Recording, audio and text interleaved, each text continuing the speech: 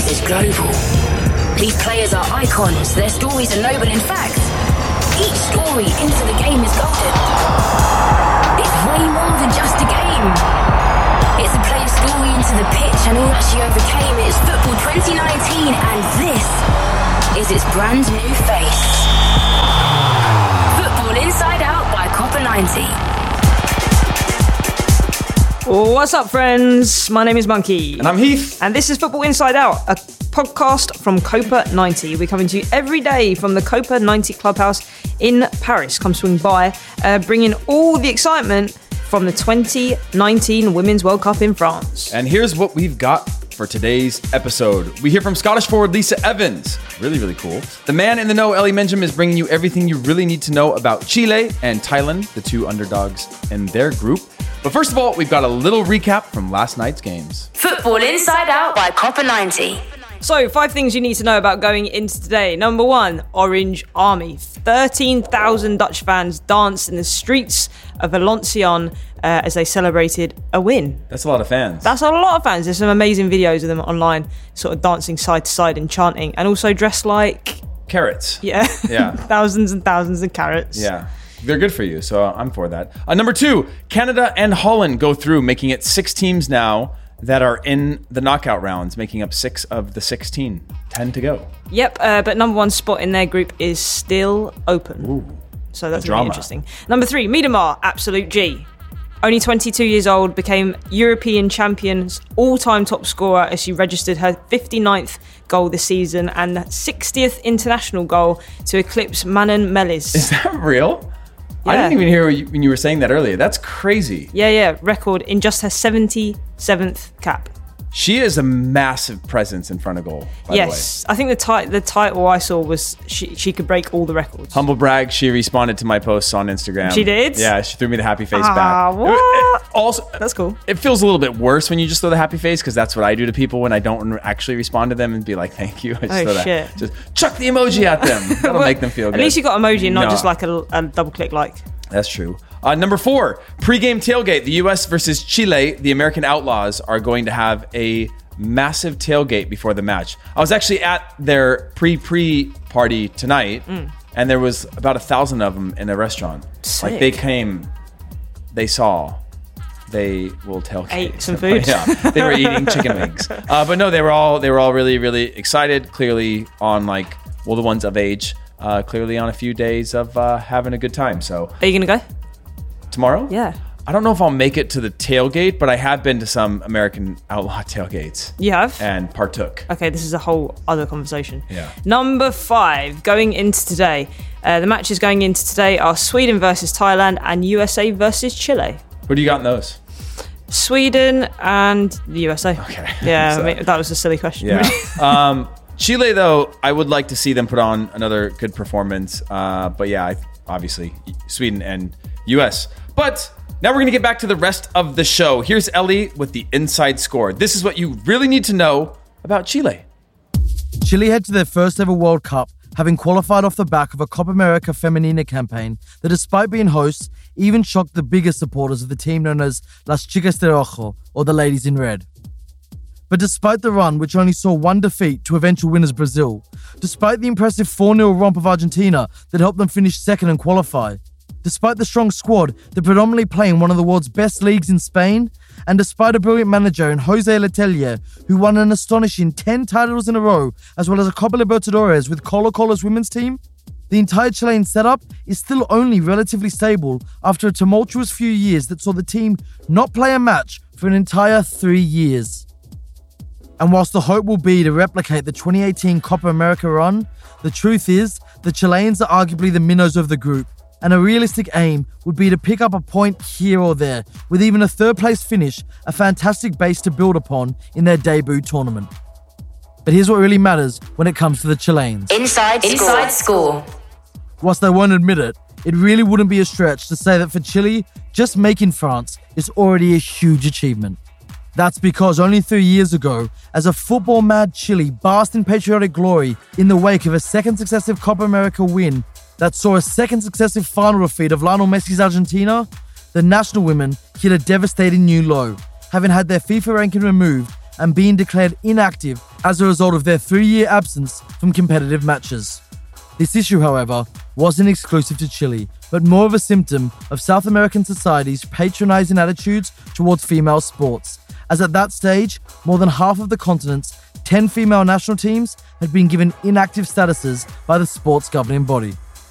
But unlike some of the nations, the Chilean women weren't having it, and led by Iona Rothfield, a Chilean striker at the time, they founded a new organization known as ANJUF, a Spanish acronym for National Association of Women Football Players. The union of sorts was formed to not only challenge the state of the national team, but the extreme mismanagement of the 20 or so women's clubs in the country, where stories were coming out of even the biggest clubs forcing their women's sides to train in parking lots to keep the grass in shape for the men's teams. But out of the darkness came light, and within 2 years, ANJUF's efforts had kicked off a set of changes, with Six Santiago Morning becoming the first club in Chile to award professional contracts, then Chile winning the bid to host the continent's biggest female tournament, Copa America Femenina, and after more than 2 years of inactivity, the Chilean national team returned into the field in front of more than 10,000 fans to thump Peru 12-0.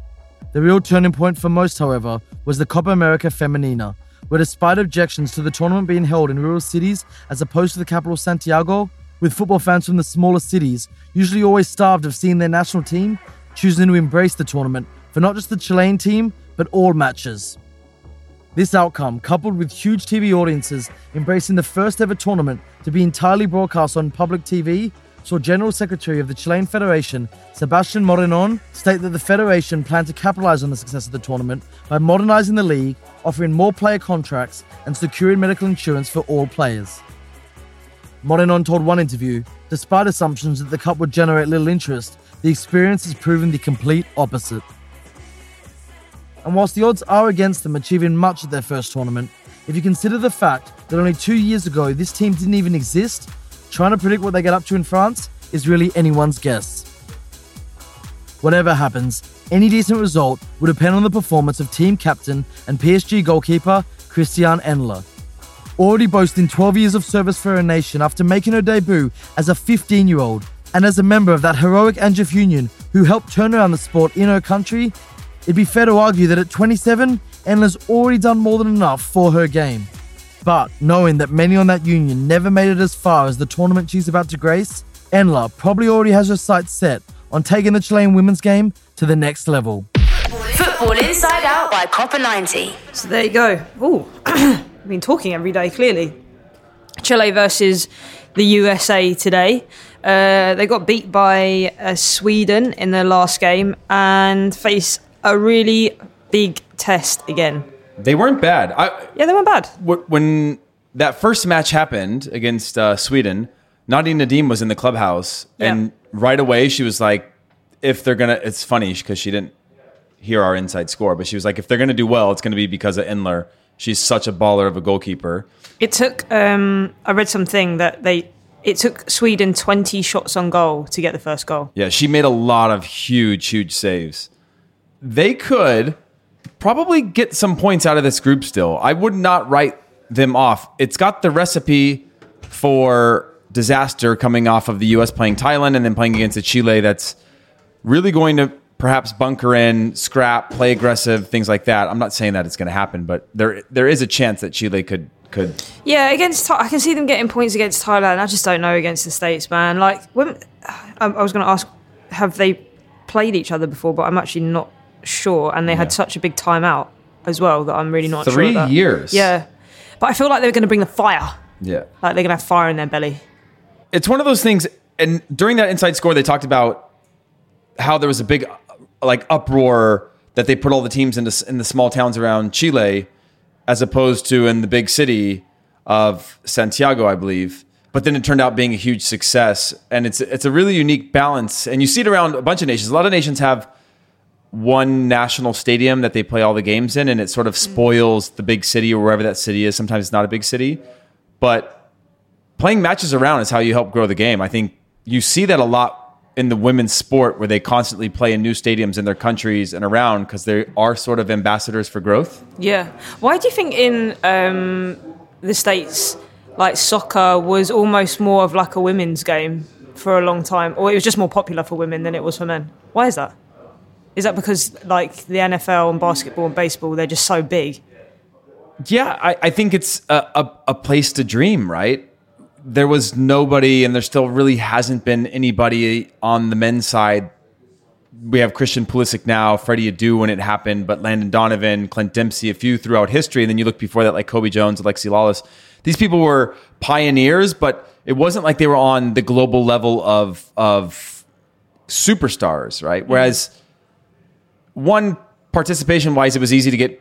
It's easy. Like youth participation, I think is equal from the young ages. Everybody plays, but then people move off onto other sports because they enjoy them more, or they're better at them, or they feel like they have a better chance as an athlete to play professionally or achieve their dreams. Right? Like, what's the poster on your wall at home when you're a kid is usually the route. People. You know what I mean? Like, things. yeah, basically. You put Michael Jordan on your wall, Yeah. and then you aspire to be Michael Jordan, even if you'll never ever get close to that, or even playing collegiate or professionally, you still aspired and therefore were driven by playing that sport. Yeah, in the UK it's weird, right? Because like it's still very like I still get asked some weird questions when people find out I play football. It never comes from like a bad place. So for example, I'm trying to think of the most recent one. I played like a co-ed match, like a corporate thing at Stamford Bridge, and obviously the majority of our team were like lads.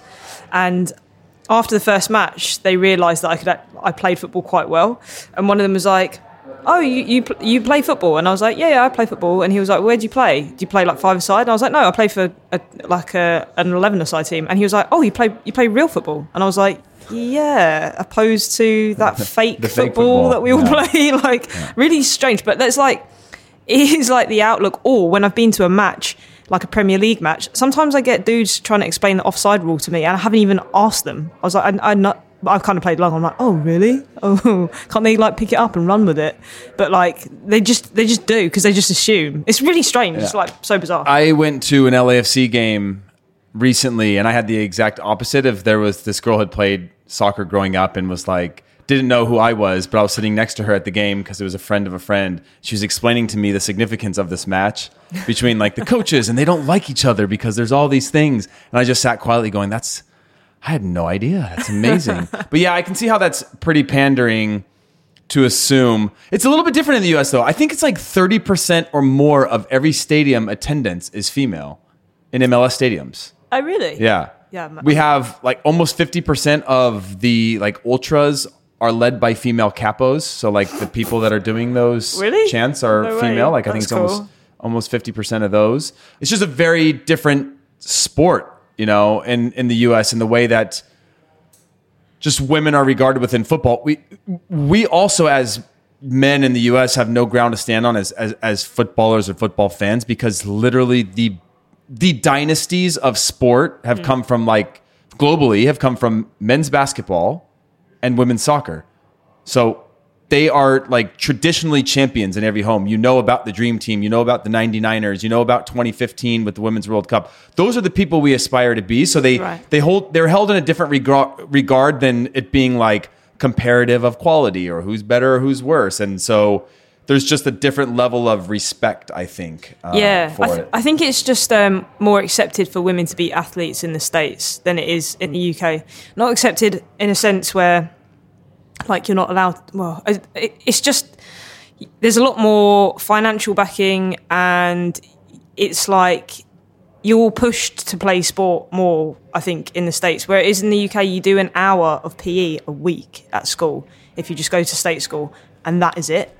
But aren't they changing all the initiatives to like double the amount of participation in youth football on the female side in the UK? Like, isn't there something happening, or can't the Lionesses go on to win a World Cup and be sort of the North Star for saying this is why sport should be even more inclusive and important from a young age? And not just from like, now we're famous, we won a trophy, but in terms of like personal development and youth development and developing as peoples, like the importance of getting kids off of their devices and playing in team environments? Yeah, no, I think this would be a great like sort of flying the flag for young girls to see what they could possibly do. Because what's that saying? It's like, if you can't see it, you can't be it, or something. Yeah. That's pretty true. Like, I didn't know I could do radio until I listened to a woman radio presenter doing specialist music, and it was like a light switch just went off in my head, but I didn't even realize it. I was just like, oh yeah, I could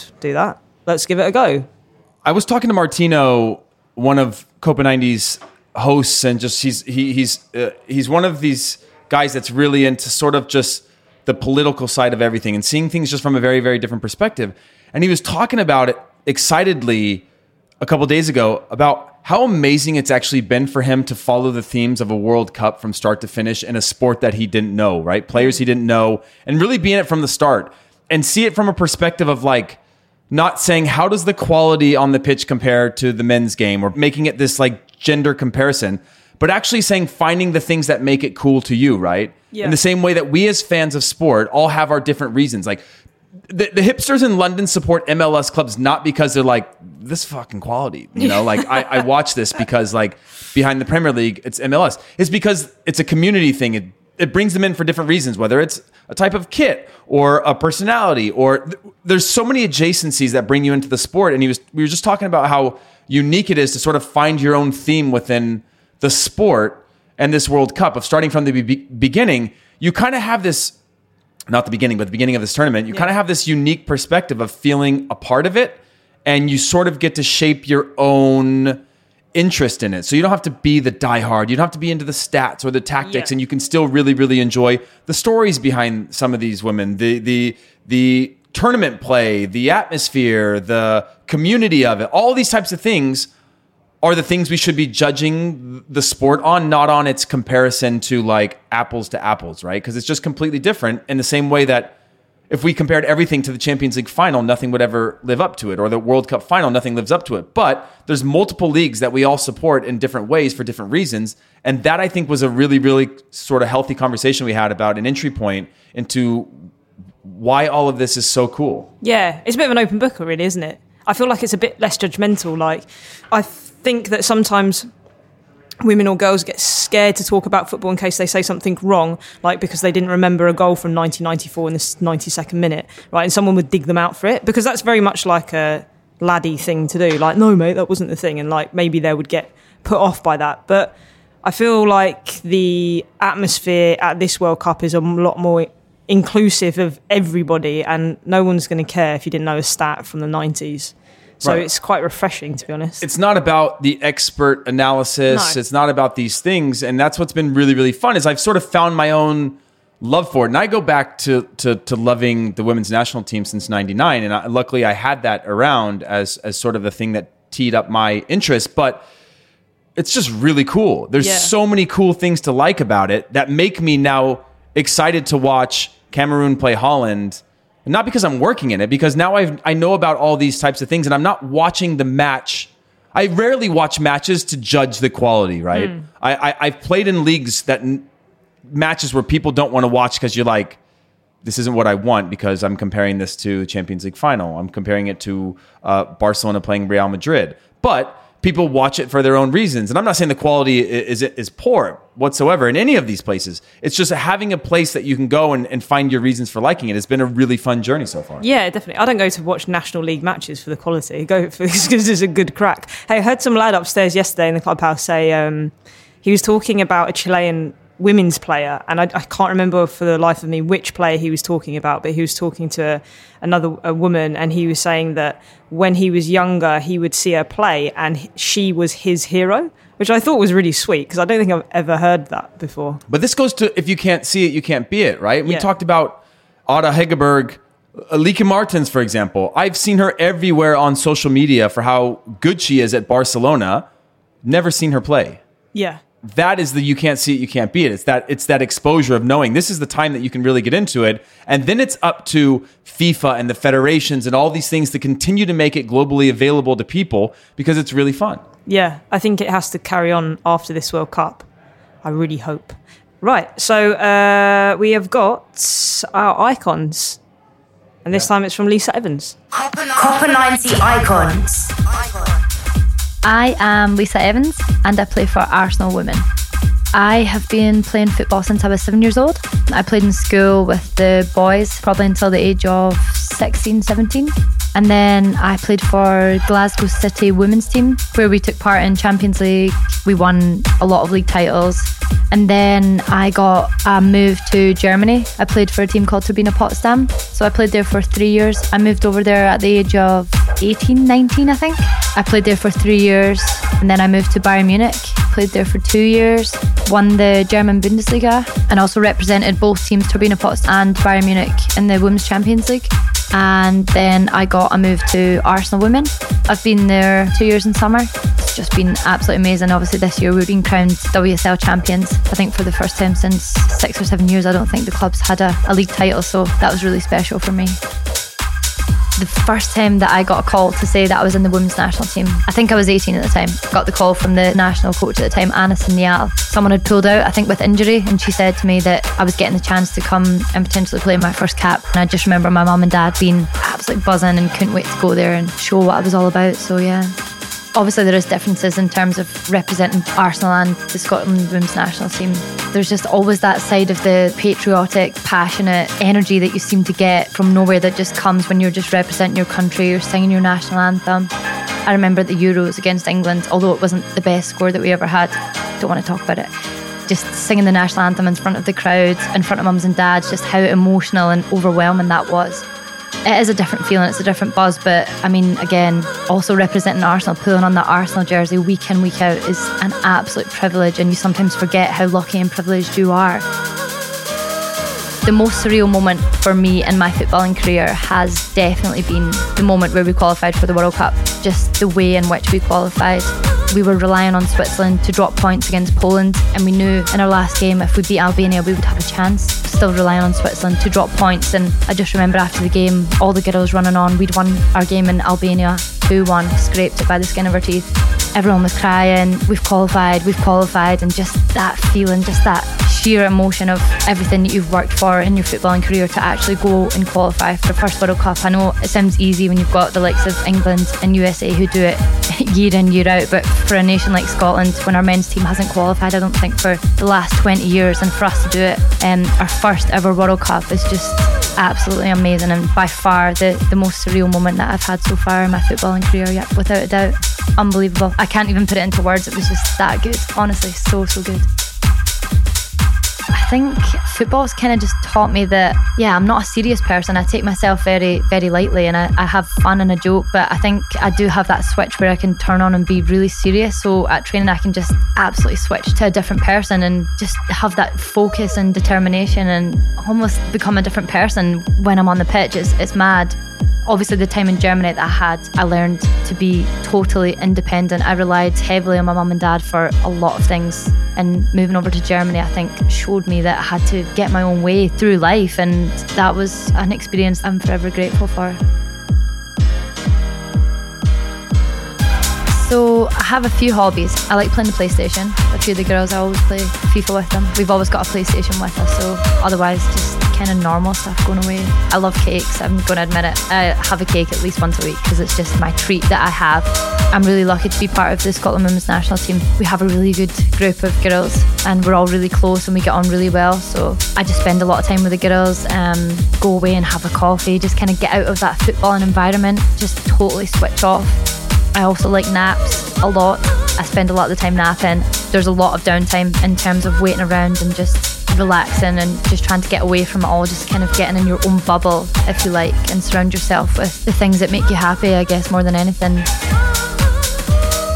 I actually do vlogs for the We Play Strong campaign. It's basically just an initiative that is for women's football to encourage younger girls to just pick up the ball and play football. By 2021, they want to make women's football the most chosen sport for younger girls, so I love to be a part of that. I basically do weekly vlogs, as it's called, so just short videos of just content from training, from games, from behind the scenes in the changing rooms, to going for a coffee, meeting up with friends. It can be really anything. It's about on and off the pitch, kind of what I do. I think it's really good to give people an insight to actually how lucky you can be and what you can do nowadays in women's football. It's just absolutely massive, the opportunities that are out there.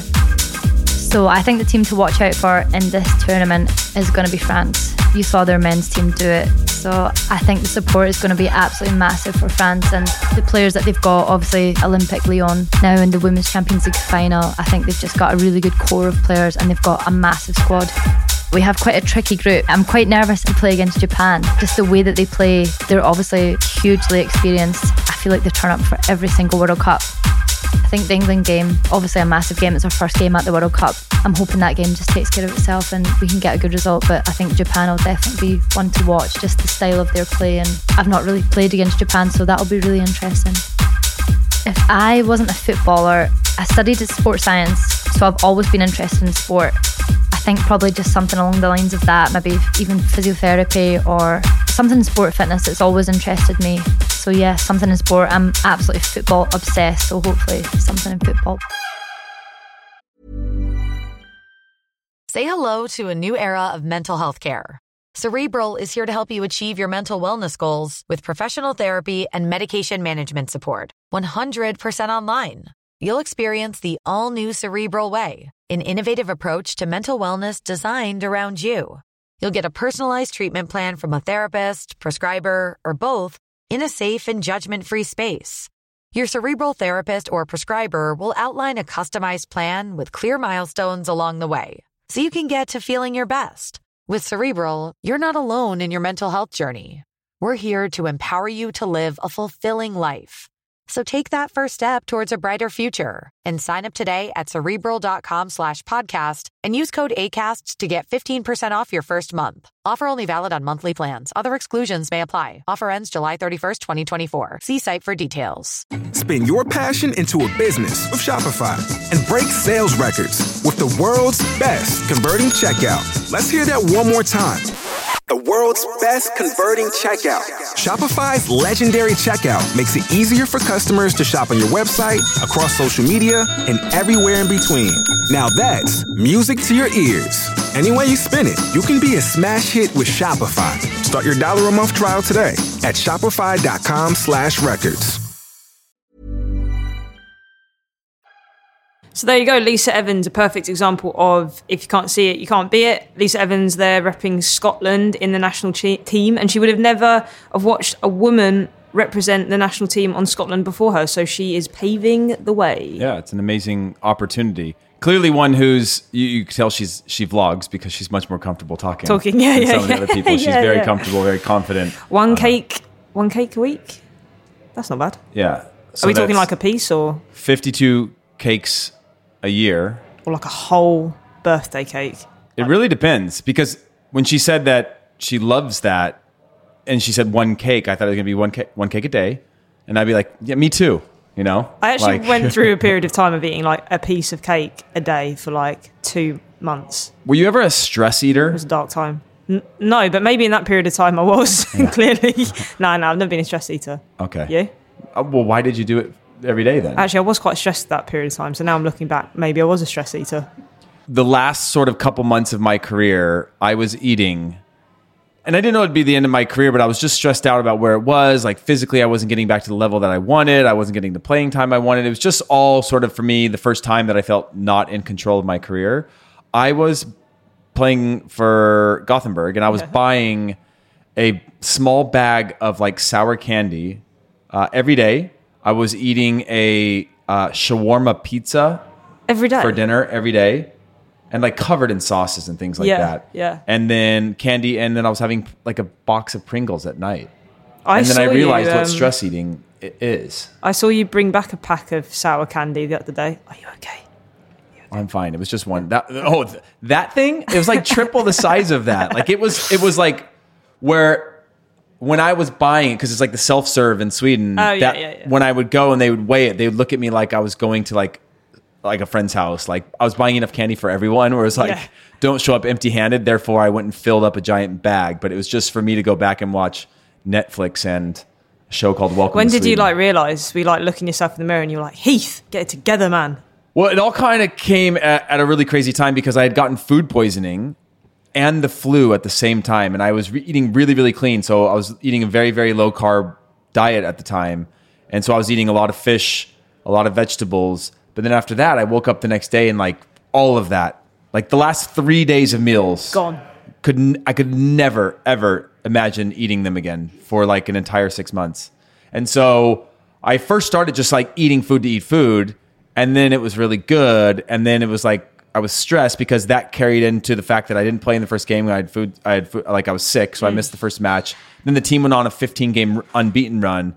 And so I was like very lack of control. Like I couldn't be like, let me play, because you don't change a winning squad and all that type of thing. So it was just like a never ending thing that I realized I'm stress eating every night and had to get back control. I gained like 10, 12 pounds. Get back in control. Over what period of time?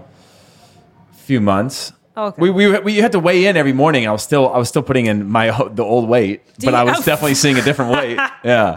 Do you have to weigh in every morning? Every morning, yeah. I was talking to some of the girls, and they have to do a pee test every morning during tournament to check hydration. Mm-hmm. Yeah. Because if you drink just water, overnight you won't be you'll still fail your sort of hydration test. So you have to have some sort of things that can keep the water within the muscles, which is like salts and sugars that help keep electrolytes in the muscles. The problem is that people don't want to have sugary stuff or stuff that actually you need to help keep the muscles like saturated. Yeah. And so you drink water. You wake up in the morning, you're like, I'm not hydrated. I keep failing these things because there are other supplementary things you need to keep that water in. To keep that water in. Otherwise, it just comes in and goes out. Hey, we have another inside score, and I'm really, really intrigued about this one because I tried to do a bunch of research on this team, but I couldn't find much. So this is Ellie with Thailand.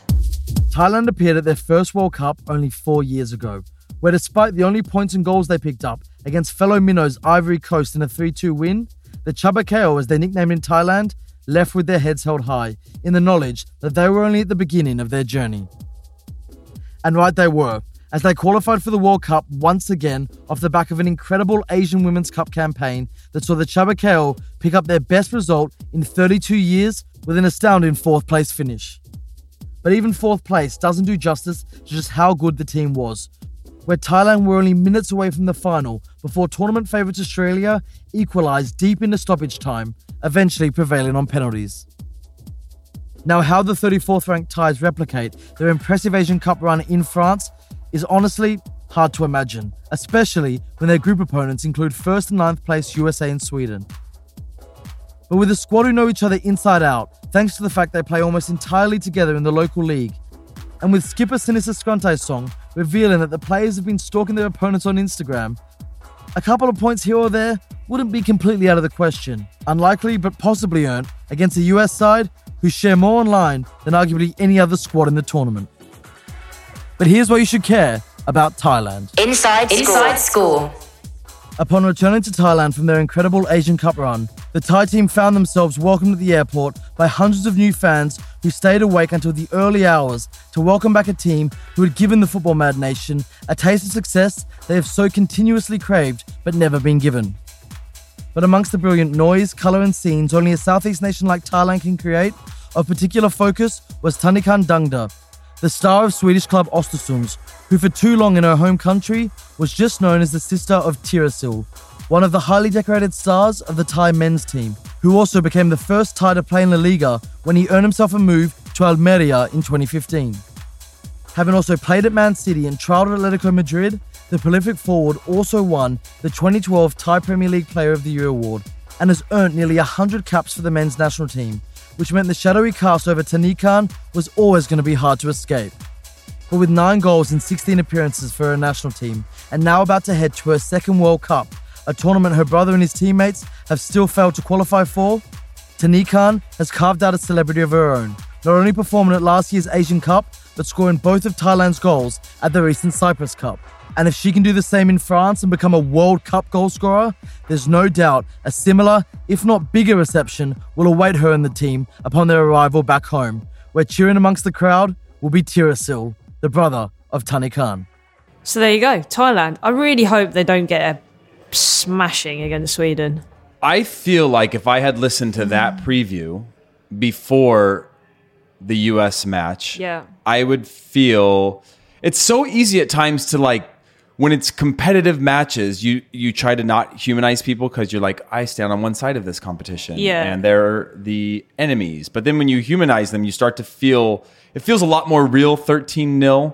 Yeah. That it's like, these are just a group of girls playing in the Thai Premier League and competing really hard, and now I feel guilty.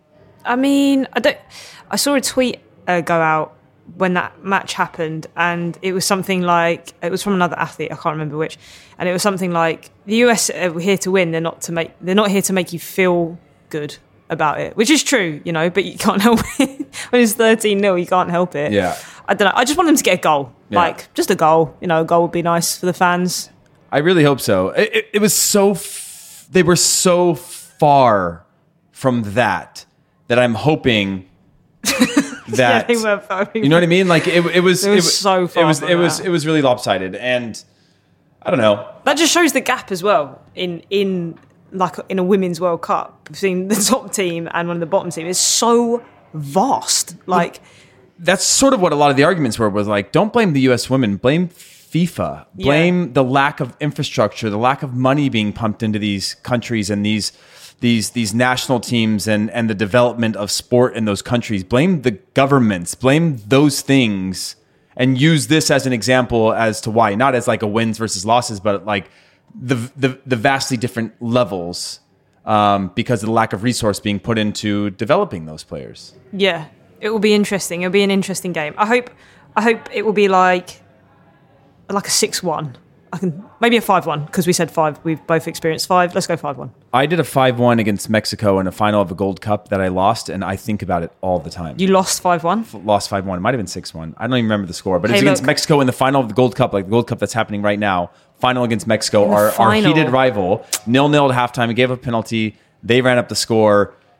It was in like Giant Stadium, NFL Stadium, but it was all Mexicans there. At home? No, it was away. That was an away game, 100% away game. 95% of that stadium was Mexican, and the oohs and the ahs and the oles started, and that is the only thing that I can remotely remember feeling like absolutely humiliated in real time. But it was in the US, but it was just in the US. More Mexican fans. Yeah, and it was in a final, and it was against our rival, and losing that much, I will never ever forget, and other people will never ever forget. What year was that? 2009. Do you remember the date? I'm seeing how much it's scarred you now.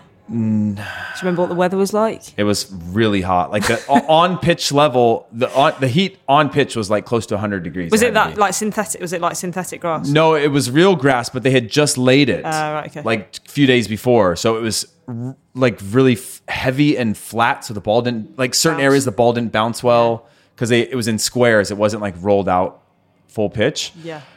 And it is a nightmare for me to think about. You still think about it?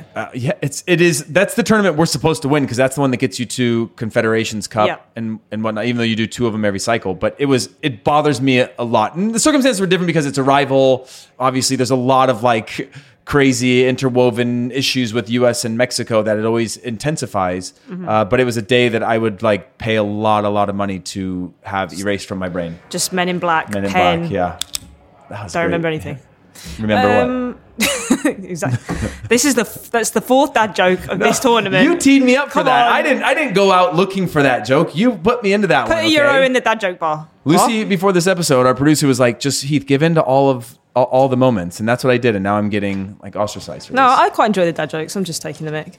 That's it. That's all we have for today. Again, that was Football Inside Out, and we'll be back tomorrow. Make sure you subscribe on Apple Podcasts, Spotify, Acast, or wherever you listen to podcasts so you never miss an episode. And if you've enjoyed it, please leave us a review, and out to everyone that has left us a review so far. Have you left one? No, but I did give us 5 stars. Nice. I gotta leave a review still too. But subscribe to the daily newsletter that's going out during the tournament. Head to copa90.com/WC19 and click or tap on Copa90 France Daily to sign up. And get in touch, because we'd love to hear from you. Send us emails and notes to footballinsideout@copa90.com. We'd love to share your thoughts, criticisms, love, hate on the show, and tweet us using the hashtag Copa90InsideOut. That's it for us. See you tomorrow. Bye. Copa90, Football Inside Out.